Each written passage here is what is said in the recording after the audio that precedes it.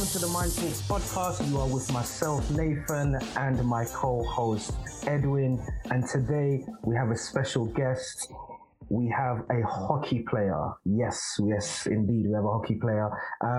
Just to tell you a little bit about them, they competed at the 2016 Olympics with their national side, Brazil. In addition, they've also competed at the Pan American Games, Pan American Cup, World Hockey League, the South American Championships, and South American Games. Edwin has told me offline that he was looking forward to this and felt he should have probably played hockey a little bit more in his early days. Myself, I've always liked hockey, but unfortunately, it wasn't really offered to us at high school, secondary school level.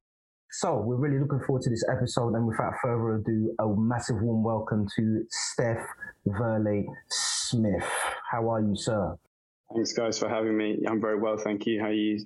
Not too bad. Not too bad at all. Right, so Steph, we're going to start off, as we love to start off at Mind Talks, is really a reflection going back to your first memory of a sport, either playing or living. So what was your first living memory? It must have been watching the Brazil football team, probably around 5 years old, sitting on my dad's lap. I'm gonna have a guess, but yeah, I think it was watching probably a World Cup or something like that. Watching the likes of Romario and Rivaldo and those guys who I very much looked up to and idolized. So it was definitely, I would say, football was my first kind of interaction with sport. Mm. Okay. And for those listening, they're wondering, okay, you've got English accent. So explain a little bit about your background. Yeah, so I'm British and Brazilian. I was born in Brazil and I was adopted about 6 months old by my parents, who are, my mother's French and my dad's English. I grew up in Kent, in the southeast region of England, and did all my sport. I studied at university at Oxford Brookes University, so moved away from the southeast region, but apart from that was there all my life until I picked up and moved to New York after the Olympics. Okay. Now, there's always diverse answers to this question, and it's about family support. So can you tell us the impact that your parents had on you when introducing you into team sports? My dad started taking me to local cricket, rugby, hockey clubs, which were around, and football. Yeah. I definitely took a liking to football more. And as I said, I think that just ties back to, the Brazil teams back then were by far the best. And so I think every little kid wanted to be, like those players. So I definitely gravitated towards football a lot more than the other sports initially. But I just loved competing ever since I can remember, and used to get very annoyed if I would lose. So, it was in me from very early on. And my parents helped me, driving me around the country, getting to different games and tournaments and such. Now, at what point did you decide that hockey was the way forward out of all the sports that you played? Honestly, I think it was because I was doing better with hockey. Okay. I, as I said, football was always my number one sport. I enjoyed that the most, but I was getting further with hockey. I was playing with older age groups, older boys, getting bossed most of the time, but I was, doing what I could, and I was playing an equal amount of sport. Yeah. And then it basically, as I got older into my teens, I just put more into hockey because I felt like I could go somewhere serious with it. And I did love it, of course. Yeah. I did love it. So I want to take it all the way back. So when I think of, boxing, I think the first thing that they try and teach you is really how to jab or even how to punch correctly, your footwork. And I guess for me, when I think of hockey, all I think of is just whacking the ball, and it's completely more technical, and definitely there's a lot more to it. So I guess for the listeners, what was the first few things? What were the first few, I guess, actions that you had to learn? What were the very basics that you had to learn in the early stages? I would say that's actually pretty fair when I first started, because I started playing on grass. So you did whack it and run. Yeah. But then, you did need to develop stick and ball skills. Yeah. And a good friend of my dad's, Paul Sorensen, he gave me an old stick, which his son used to use. Yeah. And it was a wooden stick. And he gave it to me, and he basically said, just drag the ball left to right. Mm. And I just did that slowly. Didn't really have much control at the beginning. And every night I was just practicing in my bedroom, driving my mum nuts. And yeah, just basically being able to manipulate and move the ball in all areas, and then just trying to apply that with pressure, which is a completely different situation. So I used to simulate that in my head, actually, when I was quite young. But yeah, spatial awareness, being able to make a pass and move, very similar to other sports, and trying to create space and create time, like a lot of coaches say, with your first touch and everything. Yeah. So those are some basics, which actually are complicated at the same time. Absolutely. As you play at a high level.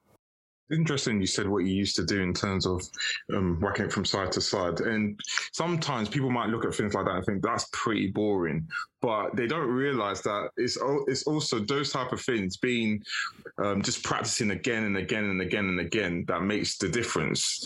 And did you find that for yourself? Yeah, I think in hindsight, it was probably quite therapeutic. I was an only child.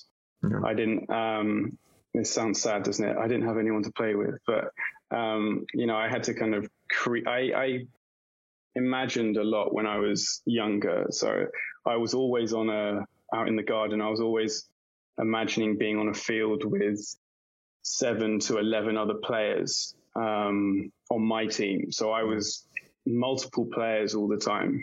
Mm-hmm. But I think it's just about, just kind of entertaining yourself as a kid, and also just wanting to get better. Like, as I said, I hated to lose, and I was very stubborn. So if I couldn't do a skill, I just wanted to do it over and over behind closed doors until I could get it, and then showcase it in a game or whatever it was. Joining a team, so joining, your first hockey team, what were the dynamics from your perspective? How did you slot in, and what were your feelings in the early stages of really trying to get yourself into this team and, just being in a comfortable environment? I wasn't too concerned within my own age group. Yeah. And then as I started getting bumped up into other age groups, I was playing with under 14s, under 15s when I was 12, 10. And my skill level was as good or better as a lot of them, but I was very small and slight. So I would get bossed off the ball a lot.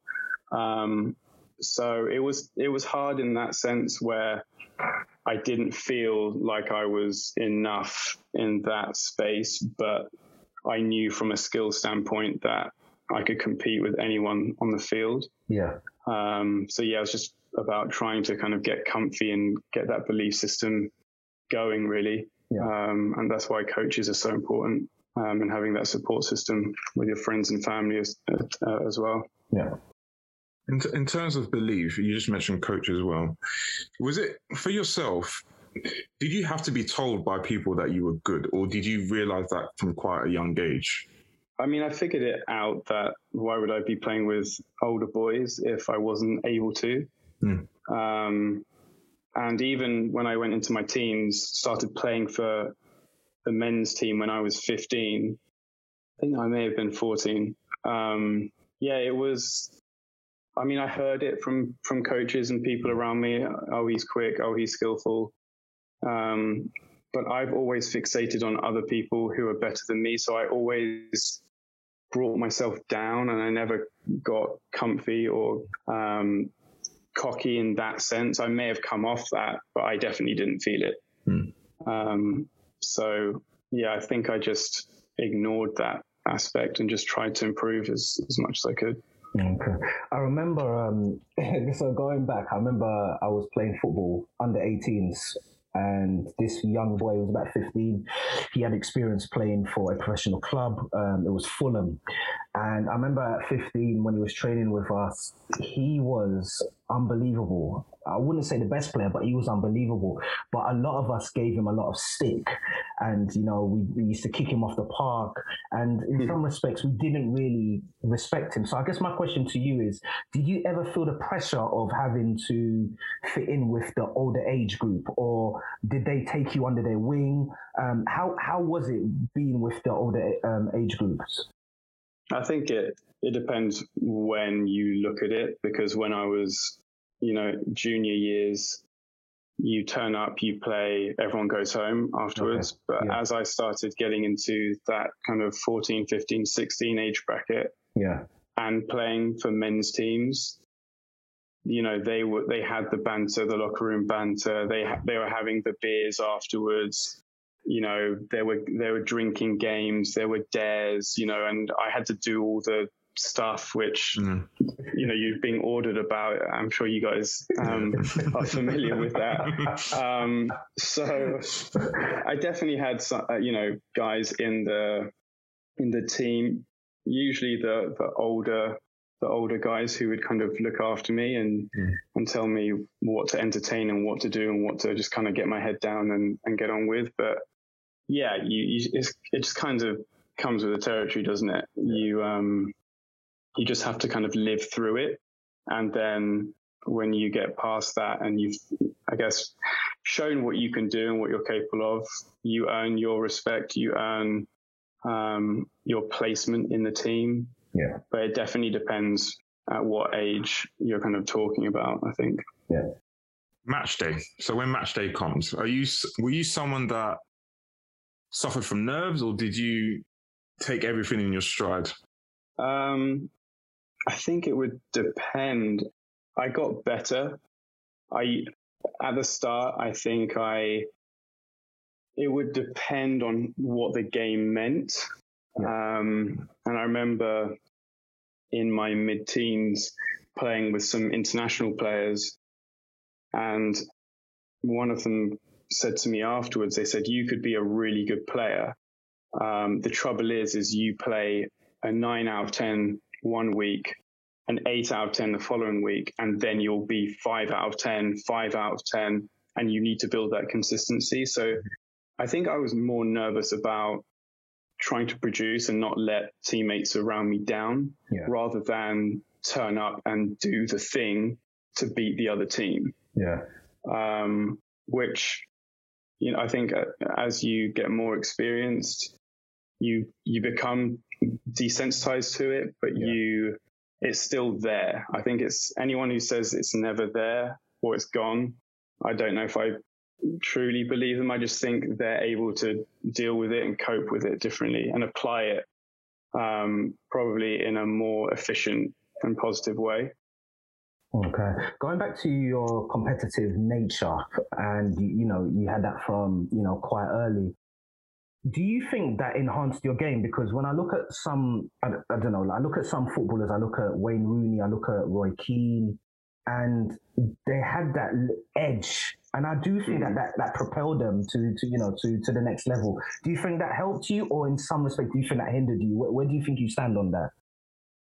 I definitely wasn't a Roy Keane or a Wayne Rooney, which I do believe, though, that if you're going to compete at a high level, you do need to be able to dig deep and have that grit about you. Yeah. It can look different. I've played alongside some real hotheads in my time, and they're absolutely top class as well. But that was a huge negative to their game. Yeah. So I think if you can try and marry that up with, still being able to perform and stay on the pitch.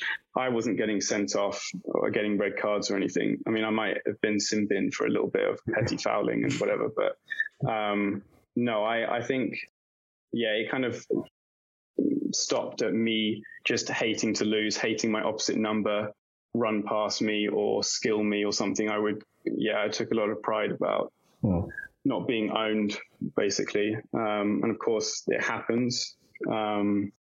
But no, I wasn't getting into trouble like some of those guys you listed. Being in a team dynamic, sometimes we see certain players, maybe in football and other sports, where they react negative to criticism from a coach. How were you when you would get criticized by your coach? I don't actually think I was very good. I don't think in general for a lot of my youth and probably in my early 20s as well. I don't think it wasn't the fact that I was being criticized. It was more the fact that I hated the fact that I wasn't what was hoped for. So, Steph, we need you to do this, or you're not doing that, or you're not that good, or you're not particularly efficient in this department. I think I just was so annoyed that either I overlooked it or couldn't manage to just get it when I was putting in the work. So I think it was more that. Definitely a lot of ego involved. But I really wanted to be the best all the time. And I think that probably did me over because I expected too much from myself. And then I think as I got older, I just kind of backed off a little bit, tried to look around me and see what my role was. And I think going into my 20s, I was able to manage that a lot better. But as a young person, as a sports person, you've got to be able to take critique. Otherwise, it will limit you. And it probably did limit me. I'm sure it did. I'm sure I didn't utilize my athleticism and speed and everything to my full potential. It just is sometimes, unfortunately.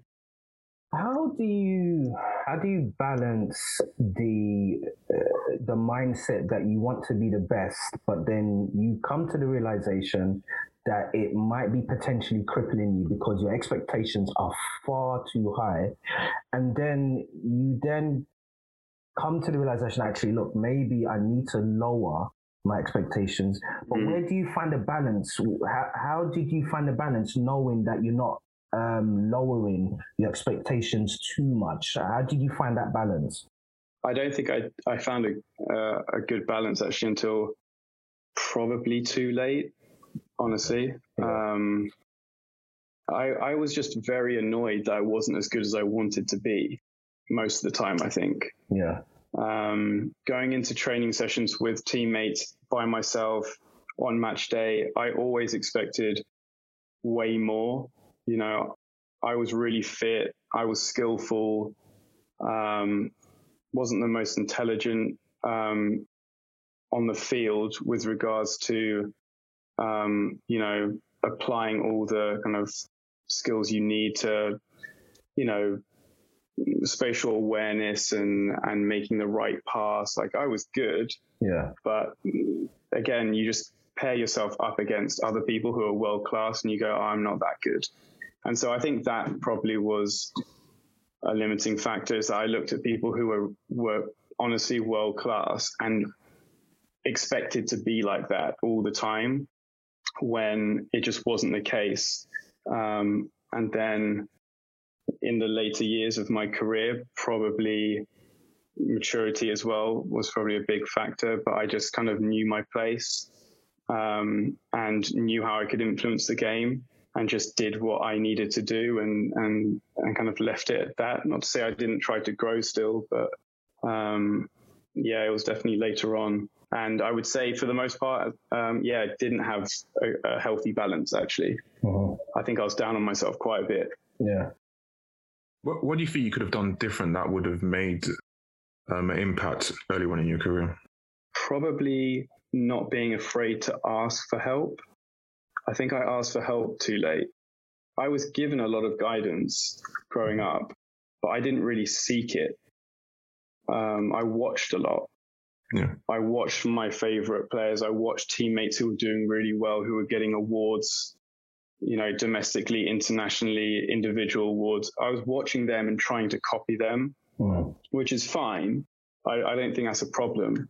But I think, you need to ask coaches and other players who are better than you. Maybe, hey, can you spend an hour or two with me and I really want to improve and just try and, ask people around you. I think I was too stubborn. I think it was just ego again. That brought me down, and I could have done with more guidance probably, but that I don't blame anyone else. I think that was on me. Okay. With regards to hockey, so talk to us about the position you played and talk to us about what were the main instructions. What was the main function in that position and what did you have to do? I've actually had multiple roles in teams, partly because of age, experience, and then the ability of the team. Yeah. So I've played in some good teams and some poor ones. And so I've been the little fish and I've also been the big fish, as it were. So I've played from up front, scoring goals, all the way back to sweeper, defender, so across the park really. But I've loved playing midfield. That's my go-to position. If you're going to ask me where do you want to play, if the coach is asking you, it's going to be midfield, helping the attack. I'm attacking minded, and that was kind of my favorite place to kind of express myself.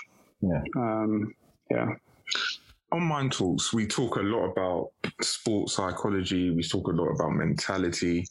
When you were playing hockey, was any of that offered to you? So in terms of psychologists, sports psychologists, did they have that in place over there? Well, remember most of my hockey all of my hockey actually was in England until when I was 21, 22. Yeah. So not really.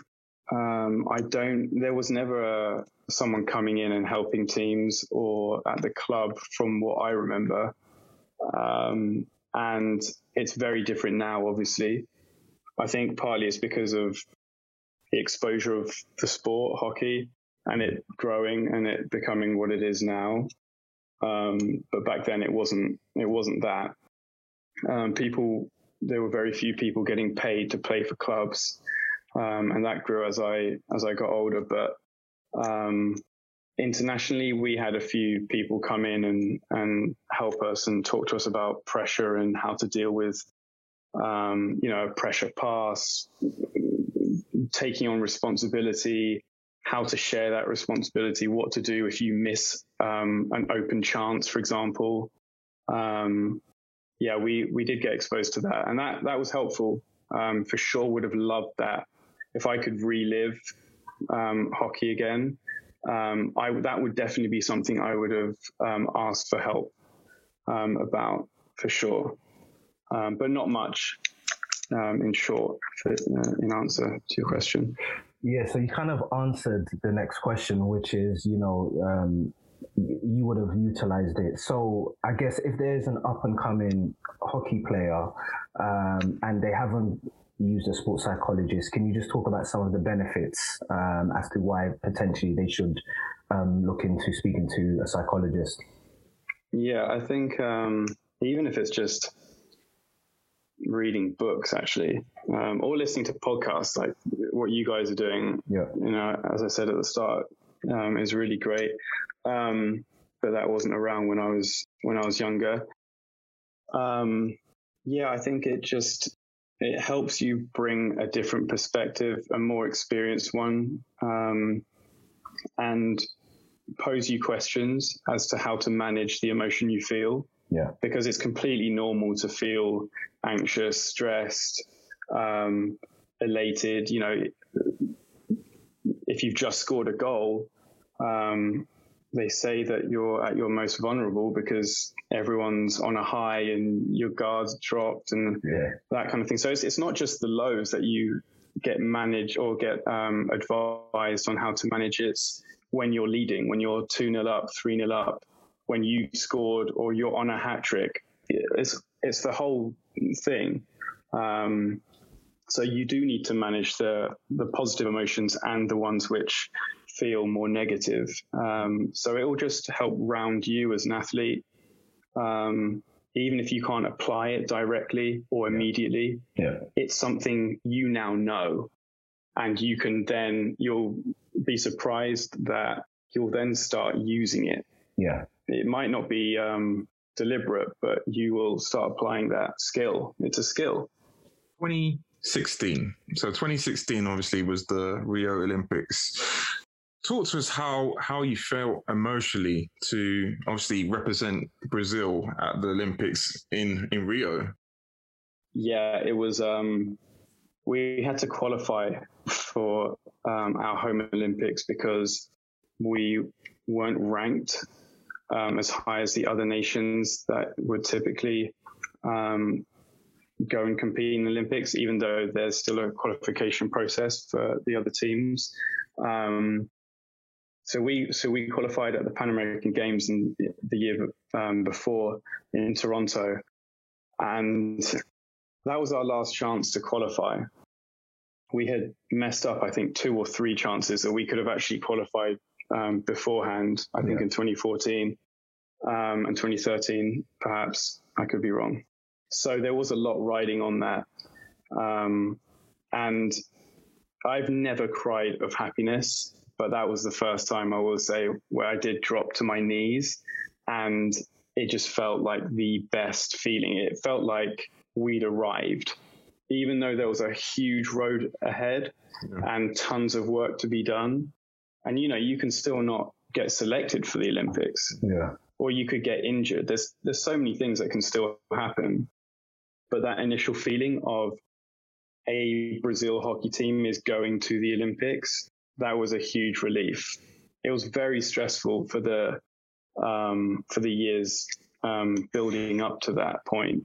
I found it difficult to sleep a lot of the time because you're just imagining all the things you're imagining not, qualifying, and what does that mean? But then trying to stamp that out so that you focus on the positives and you entertain that belief system within yourself and the team.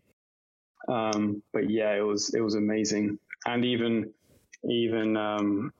it was so sweet as well to get drawn up against GB as well in the group stages. So that was good fun too. That must have been a weird feeling. Yeah, I mean, I think either 7 or 9 of the starting, I think probably 7 of the starting 11 for Great Britain played for my home club. So I was playing club hockey with those guys, and I was playing, and all the other squad members and team members for GB, I think, were playing domestic club hockey as well. They weren't playing international because they had to go up to Bisham Abbey and train. Yeah. So I was playing with the core group of the GB team and competing against a lot of the other guys who also, of course, were very good. Yeah. So I knew what I was getting myself into with GB, and I was trying to pass on as much info to Team Brazil and my teammates, talking to them honestly for the whole year, building up certain tricks and skills and go-tos that certain players would do. I played with a lot of them since I was 14, 15, playing representative stuff at junior level. So I knew them pretty well. But, you know, we were fighting an uphill battle because we weren't as experienced. Our players hadn't been playing hockey for half as long. It was such a new sport in the country. But we did what we could, and we had fun. It was difficult, but yeah, it was a roller coaster for sure. I always think, and yeah, I always think that, it's, I think people really underestimate the sheer pressure of being a home Olympian and really trying to perform in front of your home fans. And you were a senior member at that time, and you just mentioned the fact that hockey is still relatively new. Those players haven't even been playing for half the amount of time as some of the other countries, i.e. Team GB. So my question to you is, how were you, being, that more mature player, how are you helping, the less experienced, and how are you helping also those who are a lot younger than you? Initially, it felt like a bit of a crash course, because trying to bring everyone up to speed of what to expect when we weren't playing those countries on a weekly or monthly basis, when they were all playing each other regularly. So they all knew what to expect, and they all had, well, actually, no, not all of them, but most of them had funding and a system in place for them to really thrive, and we didn't so much. So I would say the first step I took was trying to be quite physical with the lads in Brazil, which I think probably took some of them by surprise. I remember getting into a bit of a situation with one of them, because which sounds, I know, to some people who don't play sport, but I was hitting him a bit, and he just didn't understand. He didn't really. What are you doing? You can't do this. This is against the rules. And I was like, I promise you're going to get hit. You're going to get hit. You're going to get pushed. You're going to get a stick in the ribs. You're going to get your shirt tugged, and more. So that was the first step. And then it was getting in people's ears in training. Yeah. I was pretty loud and trying to aggravate players, and trying to set up one-on-ones, trying to tell other players that they were not very good. That was probably a polite way of saying it. That's just the way it is. Like, what's to come. I'm going back home and I'm playing with guys who, on a weekly basis, where that's happening, and that's normal. So, Team Brazil and the players who are on the outskirts of that team, they needed to know. So even outside of the core group, I was trying to get, as many people involved in that sense, and talk to people off the pitch and stuff. But I actually think it kind of drained me and took away from focusing on myself so much, so that was a hard balance. Mm-hmm. But they stepped up hugely from when I first joined to the Olympics, despite the score lines. Like, they really did. I'm very proud of where Brazil hockey has gone and what they're still doing. It's really impressive, and it's just experience. That's what it is. They just you have to go and play the games, feel the pressure, hear the horn, hear the whistle, hear the crowd abusing you. It's all the stuff which sometimes you can't get in training sessions. You have to go to tournaments and just get owned and feel it and embrace the feeling, and then just brush yourself down and go again. You mentioned crowds. Were there ever times when the crowds were giving severe abuse and members of your team just sink their heads down in shame? Yeah, I think it was absolutely. And a lot of Brazilians understand Spanish, and so playing in South America, we played against Argentina, Chile, Peru, a lot of those countries. And so there were a lot of people shouting stuff from the stands and whatnot. Until my Spanish improved, because I didn't learn Spanish when I was younger, I didn't really hear a lot of that noise. But those guys did, and they understood, and they could interact with the Spanish-speaking countries. So there would be some times where, we would need to kind of pull them away from that and focus on what's in front of us. And again, experience, will show that, because, if you're less experienced, you do get caught up with everything that's around you, and the energy is strong, especially when the crowd's against you or you're playing against a home team. I mean, I love it. But some players do crawl up and they don't perform as well. Yeah. You mentioned earlier about, playing in some good teams and playing in some poor teams. And I guess Edwin and I, due to our team, we often explore poor team or poor teams. And more importantly, who are those players who go in hiding and who are those players that will be on the front line? So I guess my question to you is, when you was playing in those poor teams, how did you ensure that you maintained the high expectations? And although you was in a poor team and some players maybe were not at your level, how did you impose it on yourself that it wasn't going to affect your individual performance? I think just trying to talk to players off the pitch, it's always difficult when you're in the heat of the moment on the pitch and something's happened. So again, as I got more involved and was exposed to more training camps and more games and tournaments with the Brazil team, I realized, I think probably too late actually, because I was so tightly strung about doing as best we could, I think, and speeding up that process because the Olympics was around the corner, or the Pan American Games was around the corner. Yeah. I don't think I was as patient as I would be now if I were to return. So yeah, just trying to pull people aside and talk to them and try and let them know on what other options they may have had and stuff. But then it gets tricky when you then start messing up, because you're trying to, set a level of expectation and a bar for everyone to reach. And so then that in itself is quite stressful, because then you miss balls or you miss passes and you're going, I'm meant to be the guy or one of the guys in this team here that's going to win the game or be part of the core group, but I can't even stop the ball right now because I'm worrying about too many people around me. Yeah. And I think a lot of players go through that, especially a lot of my friends who I've spoken to over the years, and not trying to better themselves and find that balance. Yeah. It's difficult. And with your career, at what point did you come to the conclusion that, you know what, it's time for me to call it a day?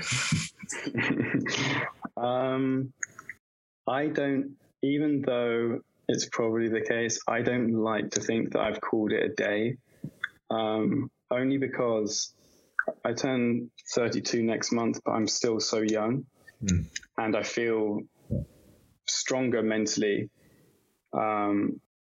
And I know I could get myself into top shape for hockey very quickly. So yes, it looks like, probably knocked it on the head. I've got other goals and things I want to achieve now, but the itch is real. There have been tons of athletes who, 2 years, 5 years, 10 years on, they go, well, I think I can compete with those guys, and you kind of, rinse, repeat, and you go again. So I think, again, it's just perspective and just it's life, which I think every person comes to. You, what do you want to put your body through? Yeah, that's the big thing. Actually, I started picking up little stupid injuries. I tore my knee ligament right before my last competition with Brazil. About 3 days before the training camp, and that was about a month out from the competition. So I was rehabbing when everyone was meant to be peaking. Played through half the tournament with a torn knee ligament. It wasn't fun. And the same with the Olympics, actually. About a month or two before I had a really bad back injury, and she couldn't stand up straight. So I was bedbound for a few days, and I couldn't do anything, and that was quite scary. And it's more just, what do I want out of the sport, and what do I need to give? So you do have to give a lot to get, well, especially if you expect a lot, you've got to give a lot. So I don't know whether I want to sacrifice everything around me that I've got for that. I think that's really my real answer, probably. Let's explore the injury period a little bit more. So one thing that I guess both Ed and I will agree on is that when it comes to injuries, this is something that's not really spoken about. And injuries is part and parcel of, sport in general. So when you got your first major injury, talk to us about the initial feeling and how you got yourself to overcome that initial feeling and really overcome and really see light at the end of the tunnel. Talk to us about that journey. I actually was quite fortunate. I didn't pick up any real injuries throughout my whole hockey career or even childhood. And when I say serious, nothing that put me out for more than 2 weeks or a month. Oh, so, I was spraining. I sprained both my ankles so many times, I can't even remember. Stupid stuff like stubbing your toe, which is, it sounds, I think Wayne Rooney, actually, you brought him up earlier. He did something to his foot, before a World Cup or something. Yeah. And, I know a lot of people were giving him abuse, but it's real. Like, you can't, if you lose one of your toes, or like it's so bruised, or you've got a slight fracture. Yeah. Mine was a collision with a goalkeeper. You just can't move. You can't turn. You can't sprint, slow down. So picking things up like that never really affected me. I knew it was short term. It was frustrating seeing all your teammates and stuff train, and you wanted to get out there. But my first real one, which was the scare, was before the Olympics, because I didn't know if this was going to happen again. Yeah. And I also, I really couldn't, when I was showering afterwards, I really couldn't move. It was really scary, actually. Mm-hmm. So I didn't know when I could come back and exert myself fully. And I was like, oh, cool. So the Olympics are in a couple of months.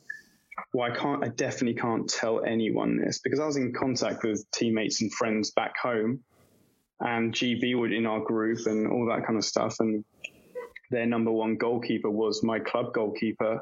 Mm-hmm. And if we got a short corner against them, or, a set play, I don't want them knowing that I'm struggling with something which is basically going to affect how I execute whatever skill it is. Yeah. So with that one and my knee ligament, I think it was learning to be patient, and really just, when the physio says don't do anything right now, really that doesn't mean, sit back, and if the lads want to go for a coffee after training's done, just kind of limp along with them. That means stay in your hotel. Yeah. And so I think I overlooked that. The small things which probably just prolonged it a little bit further. Psychologically, I guess it's just damaging in the sense that you then don't have the confidence that you probably did have, because you're scared that you're going to do it again. Yeah. So maybe you hold back that little bit, and instead of going into a tackle hard, you go, what am I going to get out of this? Am I going to get the ball and then just pass the ball backwards? And what's the game looking like? Do I need to do this? So there's a lot of stuff in real time, actually, that you're having to deal with.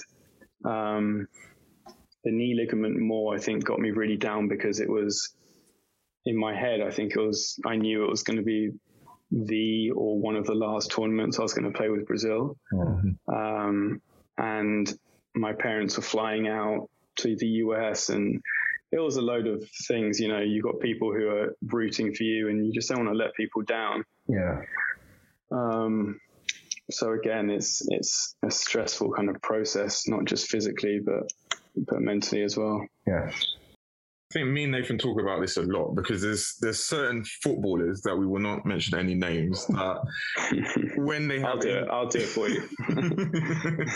when they have injuries, when they come back, they are not the same, and you can clearly see they're not the same. Not because they haven't got the ability, but because mentally something's like preventing them and something's holding them back. So it's coming towards the Olympics.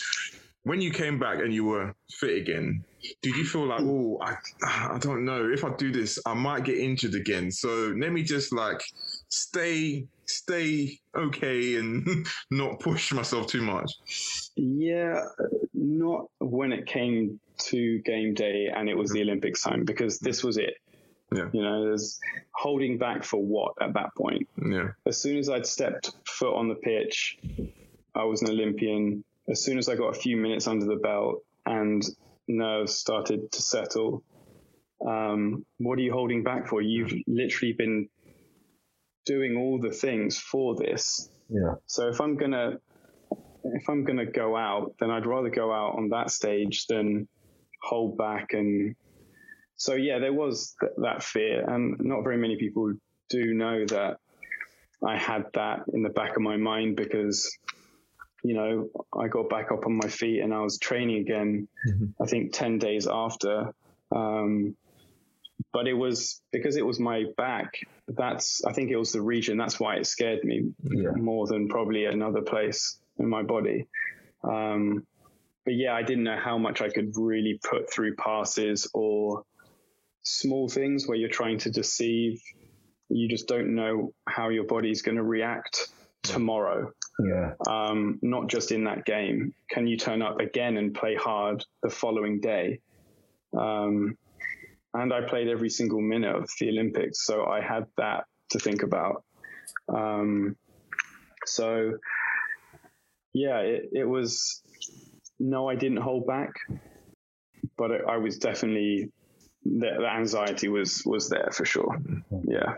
Some of my favorite memories in team sport has been players running to their coaches and celebrating with them. And what that signals to me is a togetherness, a cohesion amongst both coach and players. Can you talk to us about who was your personal favorite coach? You want me to name names? You can, yeah. Yeah. No, I just don't know whether, you know, people will be able to take any value from that necessarily. I guess the hockey community could. Yeah.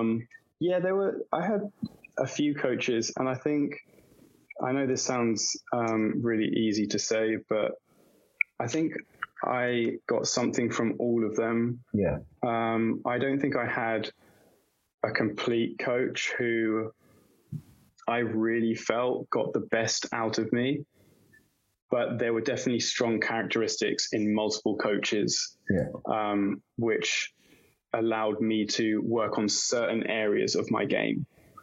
And then assistant coaches are really helpful as well, because they bring a different perspective. You hope your coach doesn't bring someone who is just a copycat of them. You hope they bring something different. So yeah, there are a few. I mean, Todd Williams was someone when I went to play for a team in London. He gave me a lot of attention one-on-one and helped me with set plays and first touch. And then Julian Hall's another one. He was very much, he was kind of a powerhouse. So he, instead of the kind of finesse sides of things, he was very much, you know, you let me say this, Michael Jordan was his guy. Like he really looked to Michael Jordan. So it was win at all costs, doesn't matter. You turn up. If you get hurt, you hurt them back, or you kind of step up and you stand up for yourself. So that kind of presence was important for me, being a younger player. And then, another one that stands out for me is a good friend of mine, Quan Brown, who a guy from Trinidad, and is actually currently helping with the coaching for GB at this next Olympics in Tokyo. Yeah. World-class player, very tactical. And he brought that aspect to my game, just made me, he was never my actual coach.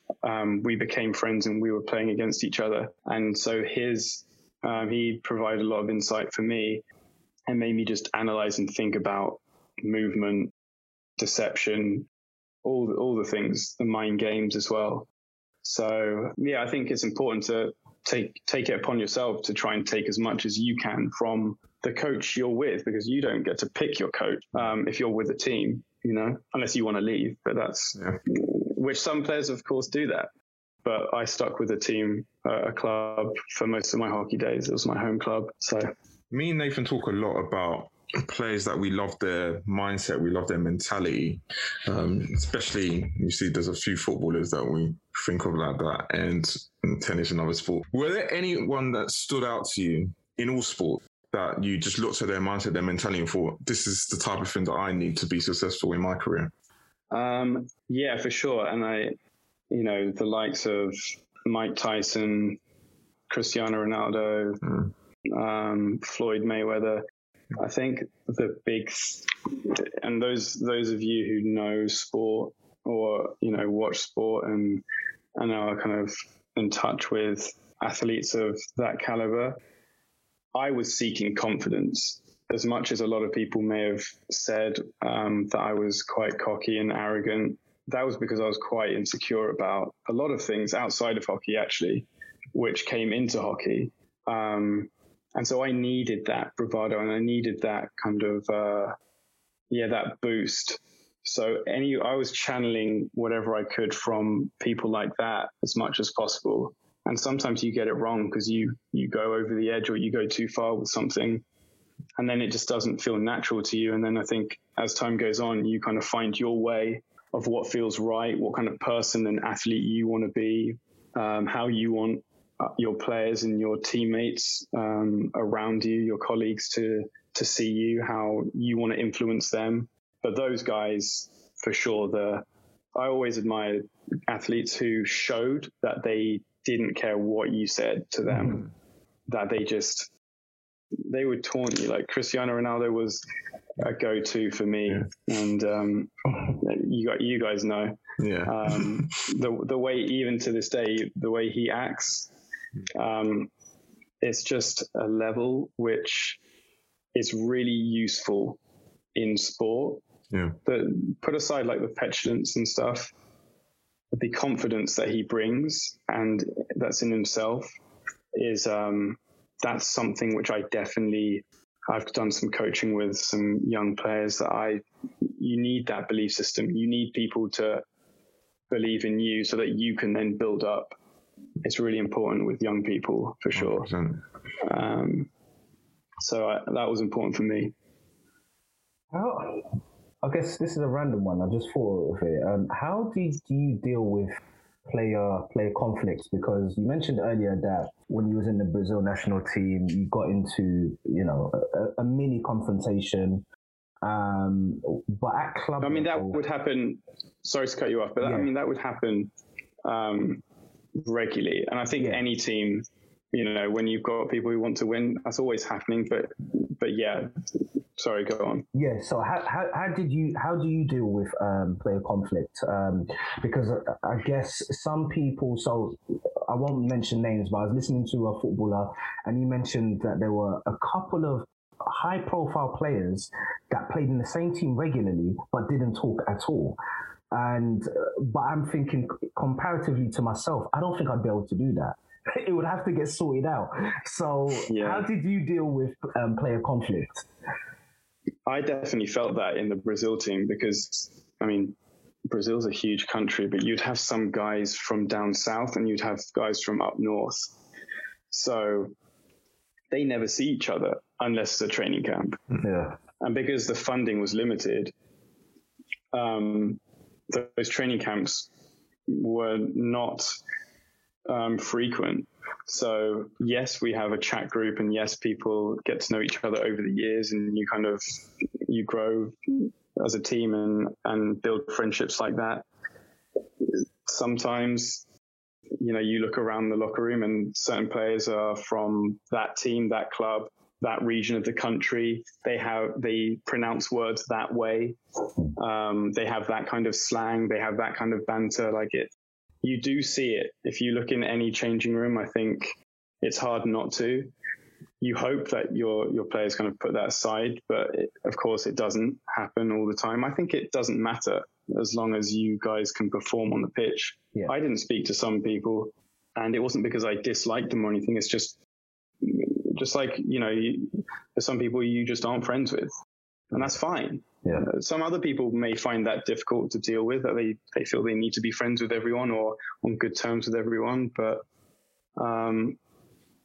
I really just wanted to win, have a few friends in the team, and be able to get on well with as many people as I could. But ultimately, if we're doing our job, then it's all great. If there's a bust up on the pitch or in training, which has definitely happened, sometimes you recognize that it's just a pitch thing. So some people that I got involved with and had a heated whatever, either verbally or we were physically kind of getting on top of each other and pushing each other around and stuff. As soon as we come off training, we're going to be absolutely fine. We won't even talk about it because we just know that's in our nature. Whereas if you're not as close with someone and you get into it with them on a training ground, you might then just get into your own cars, drive home, and then there's a little bit of tension there. Yeah. And you hope at kind of at a professional level that people are going to pass you even if they don't like you, or even if they've had an argument with you or something. But sometimes people don't. Some people look for certain players in a team to pass to. Yeah. It does happen. And it has split up and splintered teams. I've seen it firsthand and in other teams as well behind closed doors. So, a good manager and a good coach comes into play as well, because then they recognize it and they provide the support and the outlet to talk and share and be vulnerable essentially with how you feel, rather than just lock it up and turn up to game day and just say, yeah, it's fine, when it's really not. Yeah, exactly. We've seen that at many levels. I think about even myself when I've played team sport in the past, and there's people that I've played well with, but I don't like them. So it's, at the end of the day, it's all about winning. It's all about winning. And if you've got that mindset that it's about winning, no matter whether our relationship is good or not, then you find a way. And then you also pull in the fact of there are always going to be people on your team who you trust the ball with more than others. Yeah. And that can be difficult because, and some coaches that I've had have been really good with getting everyone to buy in to, it doesn't matter, and we're a team and we pass to each other and it doesn't matter who it is. And if that person messes up, no one says anything to them, because that then can bleed elsewhere. Yeah. And that can be really dangerous as well. So, but then I've also been in teams and around players who will come crashing down on you when you mistrap a ball. And then you don't want to trap the next ball if you're a young player or you don't have the confidence. Or the opposite, maybe that spurs you on. And I think that's the, again, a skill from a coach or other players who recognize that, who they can push and pull, and others who they need to stick an arm around and say, look, it's okay, try to do this next time or whatever. Some people do need to get shouted at and they get better results, but it's definitely not a one size fits all approach. Yeah, I think me and Nathan have spoken about this a lot, because I'm the type of person that if you shout at me, I'm gonna go into a hole. And obviously, there's other players that if you shout at them, that's what's gonna motivate them to get to a high level. And with the coach and manager, they have to be able to adapt to all type of players. Yeah, I mean, I remember a time when a guy, he was, you know, one of the best players in the world, and he shouted at me in a game for not making the right pass. And I remember it wasn't him shouting at me that bothered me, because again, I was focusing on the next play. I knew and recognized that it wasn't the play to make, but it was the other team who then got in my ear, and they're like, oh, that player's not happy with you, and kind of then teasing you in that sense. And then you've got it from a different angle, and you have to kind of listen to that. And it's, it's sports incredibly psychological. And no matter whatever, you know, no matter your physical shape or condition, if it's not, it doesn't even have to be right upstairs, but if it's not in tune at some level, then you're crippled and you won't be able to deliver, even if you, as I said, got those physical attributes. 100%. 100%. Random one. Your Instagram. How many times do you go gym a week? Right now, the last time I was in the gym was March 13th, 2020. So when the pandemic hit, I made it. Yeah, I acted quickly and I tried to buy as much equipment as I could, and just started setting up at home.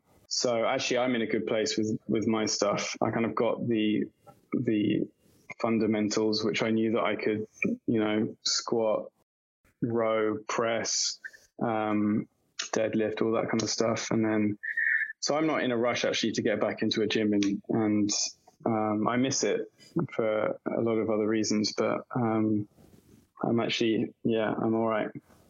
Also, how many times have I been to the gym? It's none. But I try to train 5 times a week. I try to lift 5 times a week.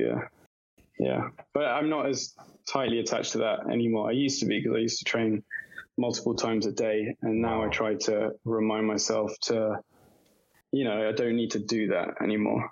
Yeah. I can still enjoy it, and there'll be less wear and tear on the body. Exactly.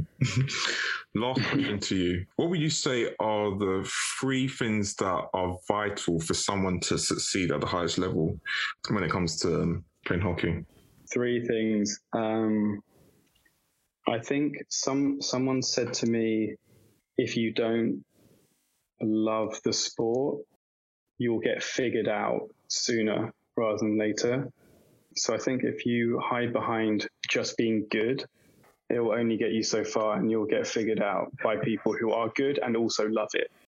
And they will ruin you, basically, and it won't be fun. So I think it's important to not just follow the thing that you are good at or have time for or want to put up with. I think it's really important to try and see the connection with it. So if you have a connection with hockey in particular, I think it's really important to try and expose yourself as much as you can to all things with it. So, you know, training in all types of weather, training with different players, different teams, seeing how you like it, spending time with it. You've really got to spend time. It's a team sport, but it's also a lonely sport. I think every sport is lonely, actually, because you've got to do a lot of self-growth, so that you can apply it in the team. So, the love and passion for it. I think you've got to give yourself patience. It's, yes, you know, some people don't get to live their potential, but it's a long life. It's a long career when you start young.